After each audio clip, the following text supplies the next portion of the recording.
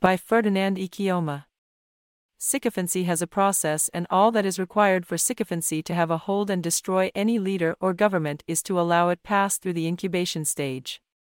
No matter how competent and prepared a leader is, as long as he is not ready to call the bluff of sycophants and face the task of governance with sincerity and seriousness, it would be a matter of time before he fails, and when he fails, sycophants would be the first to desert and discredit him.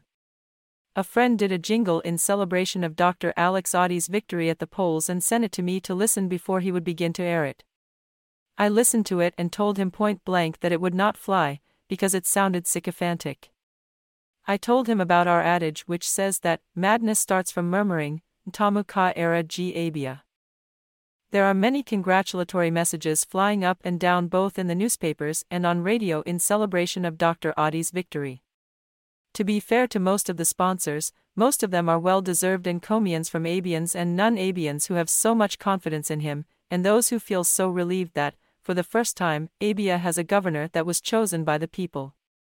However, there are some from the Department of AGIP, any government in power, that still bore the trademark of our 24 years of sycophantic Iberaberism.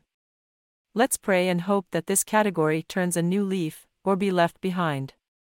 You, as an appointee of Governor Alex Otti, I will not seek his permission to attack or call you out, if you attempt to deceive or wear him the apparel of a creator or an infallible being. He is a genius of immense endowments, with many beautiful qualities and verifiable excellent accomplishments which no propagandist or blackmailer can erase, but to succeed as governor, he would need to be honestly advised and told the truth where necessary, and at all times. You know why Governor Alex Otti will not tolerate sycophants and sycophancy. He has a record of excellence that needs to be enriched. He has a history of performance that needs to be deepened. He will not be dictated for or overshadowed by any self-serving godfather. He has a manifesto that's a creation of his genuine ideas and thus would not be guided or limited by a tainted template created by a paid consultant. He wouldn't like to disappoint the pensioners who dressed in white and white for the first time, against their usual black and stormed his campaign headquarters in celebration of his victory, which they termed their freedom.